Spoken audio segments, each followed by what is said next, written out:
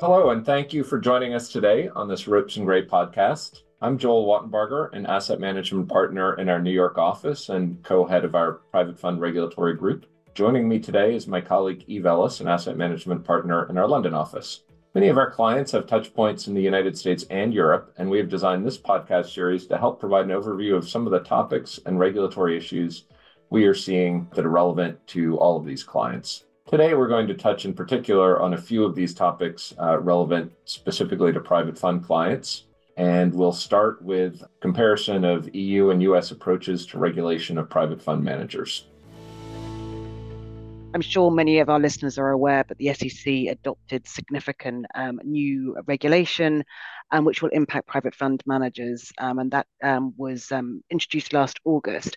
And there's obviously been a lot of discussion around the new rules. Could you, Joel, just provide a little bit of an overview as to sort of what the new rules are, and particularly how they might impact managers that don't have an obvious sort of US nexus, but perhaps are more sort of European based? Of course. So the new private fund advisor rules impose a number of new obligations on managers of US private funds, including mandatory quarterly reporting, new preferential treatment prohibitions and obligations, and rules restricting certain practices with respect to expense allocations, amongst other things. The rules generally go into effect this September for large advisors, except for the quarterly reporting rules, which go into effect in March 2024. And unlike most prior Advisors Act rules that are on the books today, these new rules, in substantial part, with an exception for rules relating to quarterly reporting, advisor-led secondaries, and private fund audits, will apply to both registered investment advisors as well as exempt reporting advisors to private funds. So as a result, if you're a European or other non-US fund manager that is an exempt reporting advisor for US Advisors Act purposes, but manages one or more private funds organized in the US, we recommend that you put policies and procedures in place now to comply with these new rules and to prepare for a potential SEC exam, as the SEC does have the authority to examine exempt reporting advisors. We, Ropes and Gray, presented a 4-session webinar series on these new rules last September. Recordings of that series are available on our website, and I would commend them to any listener who wants to fully immerse themselves in the details of the new rules. For now, I'll just note that the preferential treatment rules in particular will have a significant impact on the fundraising process for private funds with respect to US investors. They'll impose greater transparency on special treatment provided to certain fund investors and not others, whether that comes in the form of side letter terms, waivers of fund terms for particular investors, or reporting that's provided to certain fund investors and not others. And then especially for open-end fund managers, these new rules will potentially restrict the ability of fund managers to offer different redemption rights or information about portfolio holdings to certain fund investors and not others. In addition, many of our registered investment advisor clients are already working with their finance teams, portfolio companies, and external service providers to prepare for the burdensome quarterly reporting requirements that will come into effect next year. Thanks, Joel. And I think there's been some litigation around the new private fund rule, and I think the Fifth Circuit is analysing that at the moment. Do we know what the status of that litigation is? Yep. So the litigation is rolling along. The parties to that case, which are on the one hand, the private fund industry groups that are bringing a challenge to the rulemaking, and on the other hand, the SEC, have agreed to an expedited schedule in the case, and they've requested a decision from the court by May 31st. But it's not certain that we'll see resolution by then. Ultimately, it's up to the court when the case will be decided. It's also possible that whatever decision the Fifth Circuit reaches will then be appealed to the US Supreme Court. In any event, our advice to our US and European clients is to carry on with preparations for complying with the new rules, just given the timing and, of course, pending the resolution of this litigation. And so with that, Eve, let's shift to a European focus for a moment. We know that the EU and the UK have focused on private fund manager regulation for over a decade now, primarily through the AIFMD rules. I understand that AIFMD 2 is now making its way through the European rulemaking process. What should US and other non-European managers know about AIFMD 2? And can you speak to how those rules compare or contrast with the US private fund advisor rules we've just been discussing? As you say, like we've been living and breathing AFMD for over a decade now. And as with many European regulatory regimes, Europe loves a sequel. And so we are now in the near sort of final stages of AFMD 2. We've seen the near final version. And I think it's probably best sort of described as more of an evolution rather than a revolution in relation to the changes. So I suspect most sponsors, particularly US sponsors that are touched by AFMD because they market their funds into Europe, won't see significant changes. But there are a number of areas that it's worth noting that will have some impact. I mean, the biggest change that we're going to see is that it's going to create additional rules for funds that originate loans and then also funds that are considered loan origination funds. Um, that's obviously going to have a big impact for a number of credit fund managers. The scope of those rules is likely to apply just to European funds. So for US managers that don't have a European management entity, these rules will be less relevant. But it may impact US sponsors that have, for example, got a Luxembourg sleeve that's managed by a third party fund manager. And there's various rules that are going to apply as a result of the new loan origination rules. They'll include concentration limits. There are a restriction on funds making loans in excess of 20%. There's also risk retention rules that will apply, certain policies and procedures that will need to be put in place. Um, and additional requirements that will apply to those sorts of funds. So that I think is the biggest change that's going to be relevant, particularly for any credit fund managers. But some of the rules, as I say, also apply to funds that just originate loans. So it may have certain implications. Not all of those provisions will apply, but some of those provisions may apply even within a private equity or an infrastructure or real estate strategy.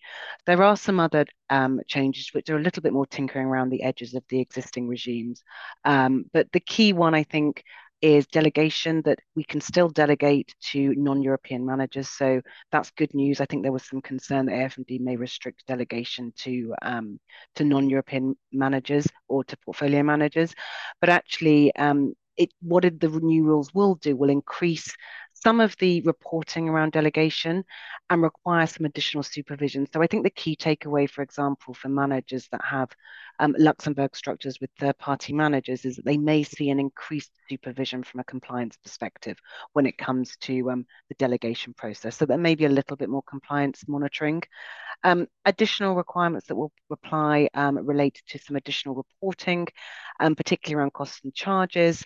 There's some liquidity management rules that are going to be introduced for open-ended funds and some restrictions on marketing funds into Europe if those funds or the managers are based in high-risk AML jurisdictions or non-cooperative tax jurisdictions.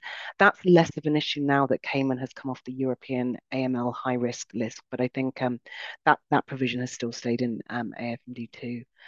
If looking at sort of provisions that are similar, I think the biggest area that we've obviously lived with for a while with AFMD1 is the preferential terms point. There are restrictions or requirements in AFMD, which will stay in AFMD2, which require you to disclose preferential terms to all investors. And that's part of the broader requirement to treat investors fairly. I suspect your rule, Joel, is going to be more prescriptive, and knowing the difference in sort of how regulators enforce and supervise, I suspect the SEC will enforce that more aggressively. So although we've sort of had similar provisions in place, I think the way that they are implemented and the more prescriptive nature of the private fund advisor rules is such that there will probably be a bit of a difference there in terms of how managers live and breathe that rule in practice. That sounds right. Now let's move on to our next topic, which is a focus on fund manager culture. And I understand that a current focus of European financial regulators is on firm culture at fund managers. Can you speak a little to what that looks like in practice? Sure. I mean, look, this is a really big topic for the FCA. So this is particularly relevant in the UK. So for anyone that's got UK regulated entities. And at the end of last year, the FCA published its consultation paper on diversity, equity, and inclusion and non-financial misconduct, which had been a long-awaited consultation paper, and it includes requirements for larger firms to consider and have policies and procedures in place around DE&I, but also to set targets on diversity and inclusion, and importantly, to consider non-financial misconduct when assessing whether individuals within that organization are fit and proper.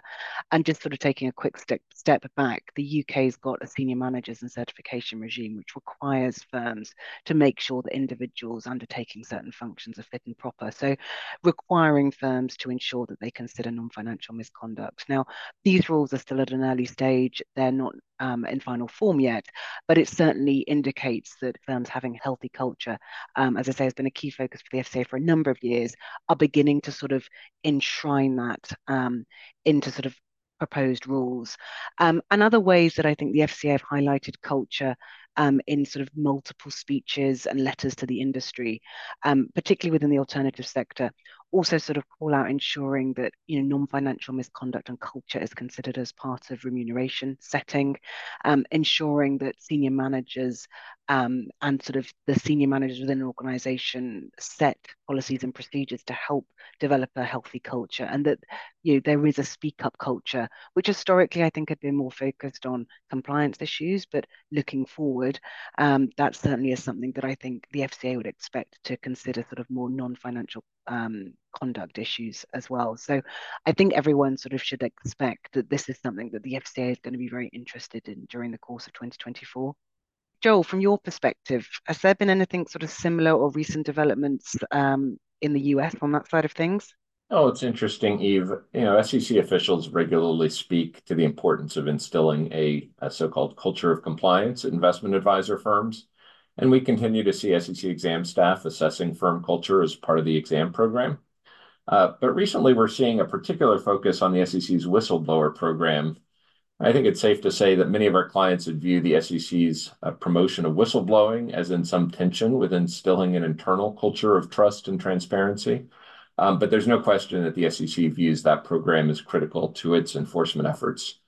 And just to give a sense of the scale of this program, a couple of statistics. The SEC reported that there were more than 18,000 whistleblower tips in fiscal year 2023, which was approximately 50% more than in the preceding year. And in total, the SEC has awarded more than $11 billion to whistleblowers since inception of the program in 2011. Most recently, the SEC fined JP Morgan Securities $18 million in civil penalties for violations of the whistleblower protections under Exchange Rule 21F17A. This rule makes it a violation for any person to impede an individual from communicating with the SEC about a possible violation of federal securities laws. And the case is notable really for two reasons. First, the case involved confidentiality provisions in settlement agreements with customers of JP Morgan. Historically, the focus of both industry participants and the SEC with respect to this rule has been on confidentiality provisions applicable to employees. So making sure from the SEC's perspective that employees were not restricted from communicating with regulators about potential securities law violations. This case effectively sends a message that investment advisors should also be thinking about whistleblower provisions in other contexts, including confidentiality agreements with clients or fund LPs. Secondly, JP Morgan had whistleblower language in the agreements in question, so it's not that they didn't have language that was intended to address in some respect this Rule 21F17. However, the language that was in these form settlement agreements only authorized parties to respond to regulatory inquiries. And the SEC noted in the settlement order in this case that in order to comply with this rule, the agreements needed to permit proactive communications with regulators, not just responses to inbound inquiries. So I guess the takeaway here for listeners is that I would encourage you all to review confidentiality provisions in your agreements with U.S. persons of whatever description to ensure that appropriate whistleblower carve-outs are included in those provisions in accordance with the requirements of Rule 21F17. And switching topics, I think another area that is of particular focus in the US relates to valuations, particularly as that relates to marketing. What are the latest developments there? Yep. So there's a very interesting recent settlement in an enforcement case in this area where the SEC took issue with senior personnel of a fund manager sending out performance information or performance-related information to both existing and potential investors in the private fund. with numbers and references that had not been approved by the firm's valuation committee in violation of the advisor's valuation policies and procedures. Emails sent by the advisor in this case included such information as quote unquote embedded gains as estimated by personnel, but again, not yet subject to a formal valuation procedure internally. The SEC did not say in the order that the email communications violated the SEC's marketing rule, but the order did note that the advisor had policies and procedures that any written communication addressed to more than one person was subject to prior approval by compliance personnel as an advertisement, and that in any such advertisement, performance data was required to be presented fairly and in a non-misleading manner and with explanatory footnotes. And the emails violated those internal policies and procedures as well. And finally, the case involved misuse of confidential information. So per the order, the advisor in question was sharing confidential investment information in a manner inconsistent with the advisor's policies and procedures. So that case was a bit of a trifecta in terms of the violations. But it was an interesting case in that it connected valuation and marketing in addition to failures to implement the advisor's policies and procedures. I think the takeaway here is that private fund managers need to take care to ensure that any sort of valuation information or performance information provided to investors or prospective investors in any form reflects the results of the advisor's valuation policies and procedures and is otherwise shared in a manner consistent with the advisor's compliance policies and procedures. Just really important to emphasize to everyone internally, whether it's in a formal marketing document or a less formal email, the SEC is really focused on providing valuation and performance information in whatever context. And with that, let me turn the question back to you, Eve. Are regulators in Europe focused on valuations by private fund managers? And if so, what does that look like? It's probably fair to say that they have been less focused on that area historically, but I think the tide is turning. I think it's an area that the Luxembourg regulator is probably focusing on in 2024. And we understand that the FCA in the UK is about to commence a pretty detailed review in relation to valuations of private markets, and that will include private fund advisors. I think it's going to be predominantly focused on managers in the UK, so fund managers in the UK, but I suspect it will have indirect implications for any UK sub-advisors to US sponsors. And I think it will focus on private equity and other, private advisor strategies, so including, real estate infrastructure. But I think there will be a particular focus on private equity. So this is definitely something that the FCA is focusing on. I think they're going to conduct their review during the course of this year. So it may be that we have guidance or the results of the review by the end of the year, but certainly a area of interest and something to watch during 2024. And so rounding out in terms of sort of, I suppose, our hot topics, Joel, I mean, yeah, I don't think we probably can talk about key areas of focus for fund managers without mentioning ESG. I mean, ESG continues to be a focus for regulators in the US and Europe. What is the latest in the US on the topic? You're absolutely right, Eve. The SEC certainly continues to be active on multiple fronts with respect to ESG.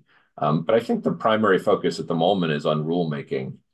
And we expect that potentially two new ESG rules will be adopted by the SEC in the relatively near future.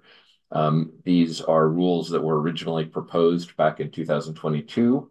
So the first is an ESG rule for issuers. The SEC originally proposed an issuer ESG rule in March of 2022.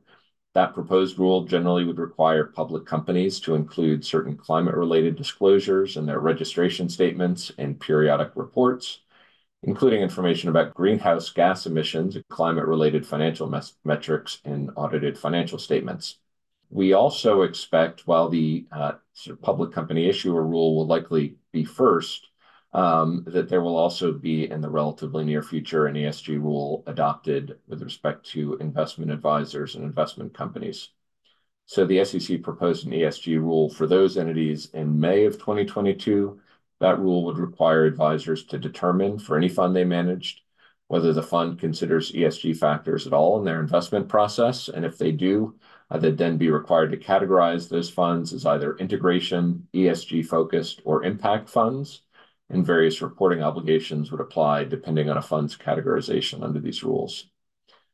So if and when the SEC adopts these rules, we'll stand by, ready to help clients assess their funds, the funds they manage under the new ESG framework, including seeking to harmonize the categorization of funds under these new rules and relative to the SFDR categorization of such funds today. We'll also be helping clients prepare to comply with the new ESG reporting obligations. So, Eve, let me now turn to you and say, I think it's been our observation for some number of years that U.S. regulators are to a degree playing catch up to their European counterparts when it comes to ESG. What's the latest on this topic in Europe? ESG just remains like a really significant area of regulatory focus, both for sort of EU regulators and in the UK. Definitely agree that Europe led the way with SFDR from a rulemaking perspective, although I suspect people may say that the first mover advantage may not have paid off or may not pay off in the long run. Main reason is that SFDR is currently being substantially reviewed. And that's not unusual. As I mentioned, we've got AFMD2, so European regulation is reviewed relatively regularly. But I think the possibility is that SFDR may be substantially rewritten. And the main reason for that is I think it was designed as a disclosure regime, but has been used in practice as a labeling regime, which I think has of itself actually increased risks around greenwashing. If they do happen and a labeling regime is put in place, that will sort of shift SFDR dramatically and will potentially create sort of minimum criteria that sponsors will need to comply with in order to use a particular label. But as I say, this is not something that's going to happen overnight. This will sort of be a change that would happen over a few years. But I think it just shows sort of the regulatory environment around ESG, even though we've sort of led the way on rulemaking, is still certainly evolving.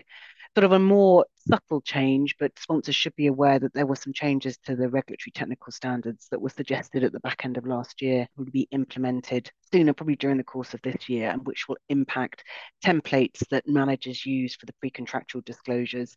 For sort of light green Article 8 funds, that shouldn't be a huge lift, maybe a slightly bigger lift for darker green Article 8 funds and for Article 9 funds. So again, managers should just watch this space to make sure that when those changes happen, that they adopt the correct template.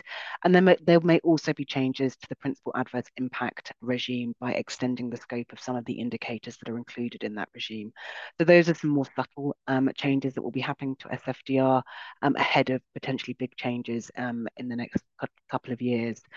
And then from a UK perspective, the UK has been a little bit slower from a rulemaking perspective, but again, at the end of last year, the FCA published its final rules on its sustainability disclosure regime, the SDR. UK has gone down a labeling approach, and so we've got 4 labels that managers can adopt. It's a relatively high bar for most of those labels, but it's a different regime in as much as it's an opt-in regime compared to the SFGR, which is a compulsory regime, and it also currently only applies to UK funds. So it's not something that's actually applicable to US sponsors that are marketing their funds into the UK. So again, that may change over time, and it's likely it will get extended. But at the moment, the scope of the labelling regime is limited to UK funds. The piece that is relevant to all firms, which will be relevant for anyone listening that's got a UK regulated entity, is that there's an anti-greenwashing rule that's going to come into force at the end of May this year, which requires any statements that you're making around ESG or sustainability to be clear, fair, and not misleading. And the FCA is currently consulting on guidance to accompany that rule. So that's something that I think managers that have got UK regulated entities will need to be thinking about in this first quarter, just to make sure that they're in compliance with the rule. So yes, it's certainly an area that continues to evolve. And Joel, just in terms of the US rules, have we got an idea of when the final ESG rules in terms of those that will impact investment advisors may be published? Well, it's a great question. So the SEC publishes a regulatory agenda every 6 months. And the most recent version of that agenda indicated a date of April 2024 for both the issuer ESG rule and the investment advisor and investment company rule. That date is very much not written in stone.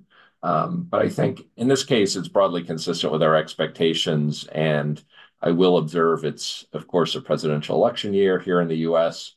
There are some reasons, including, sort of administrative law reasons why for any rule that Chair Gensler and the SEC want to adopt and be sure that it is sort of protected from being overturned by a prospective Republican Congress next year, that rules need to be adopted relatively sooner rather than later, probably in the sort of first half of this calendar year. So I do expect that we will see the SEC move forward on both of those rules within the next several months. Great. Well, look, certainly there's a lot to navigate when it comes to ESG. And just for the listeners, if they're not aware, we're actually hosting a series of ESG roadshows over the next few months in our US offices and also in our London office, which will give a really sort of detailed deep dive into sort of a lot of the issues that I think our asset management clients are grappling with. If you would like details of that, please let either Joel or I know, and we can let you have those. Thank you for everyone for listening. For more information on the topics that we've discussed or other topics of interest that impact asset managers, please do visit our website, www.ropesgray.com. And of course, if you have any queries or if we can be of any assistance of any of these topics, please do get in touch. You can also listen to this and subscribe to these podcast series wherever you regularly listen to podcasts, including Apple or Spotify. Thank you again for listening.